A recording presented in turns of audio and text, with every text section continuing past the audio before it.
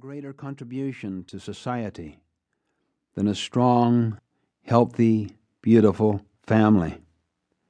Families are continuing relationships, and even though there have been difficulties and breakups, there is always the power to heal. We will be discussing how that can take place. That's the first image. The image of a wall and of a ladder, and making sure that our ladder leans against the right wall, against the wall that matters the very most, that has the greatest impact, that has the greatest and deepest satisfaction and sense of fulfillment.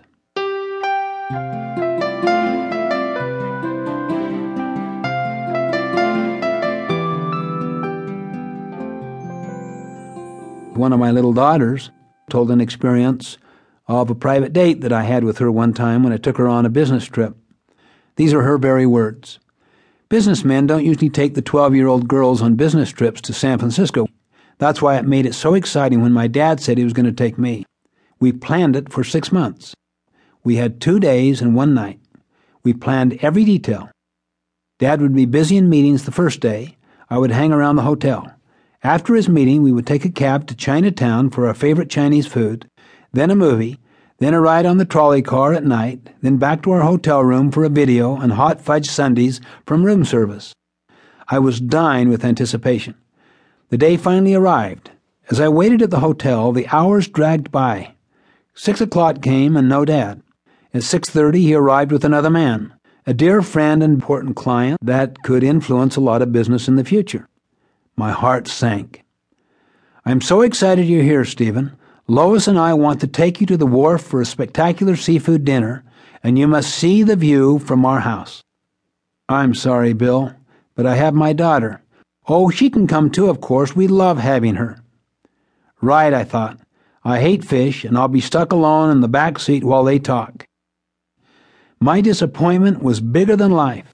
He was pressing my dad so hard, but I was 12 and I only cried inside. "Gosh, Bill, I'd love to see you both, but this is a special time with my girl. We've already got it planned to the minute. Sorry you came all this way for nothing." We did absolutely everything. There was nothing we missed. How important is the heart of a 12-year-old daughter?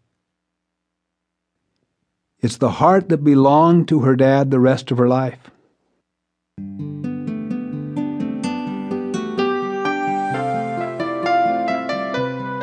In the next illustration, Stephen points out that regardless of present circumstances, it is never too late to start providing strong leadership to our families.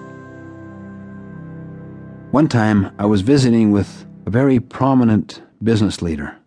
In fact, he was the number 2 person in a major international firm. And we were visiting after one of my presentations at an airport. And he said to me, "Your presentation, Stephen, really stirred up some deep thoughts. And frankly, I don't know really if I'm happy with what I've done in my life. I don't know if it's been worth it, the price I have paid to get where I am. I could even move on to the number 1 job. I'm in line for the presidency. But I don't know if I would want to do it. You see, I don't have this feeling in our family that we're talking about here. And I feel like that's where the riches are. It's not in money, it's not in positions. It's in this family relationship." And he said, "I'm feeling kind of heartsick. And I'm in my later 50s, and I could easily be the president for several years. And that would consume me. I know what that takes. I've been on that ladder. I don't know if it's worth it. The feeling just isn't there in our family." But then I saw him do something. "But let me show you something, Stephen." He pulled out of his briefcase the blueprint of a home that he was building. He called it his 3-generation home. They were doing it in Savannah, Georgia, right on the beach. It was a beach home for 3 generations. And he said, "You know, Stephen, this is what excites me." And he started talking about his excitement. He said, "The thing that excites me is how it's exciting my kids."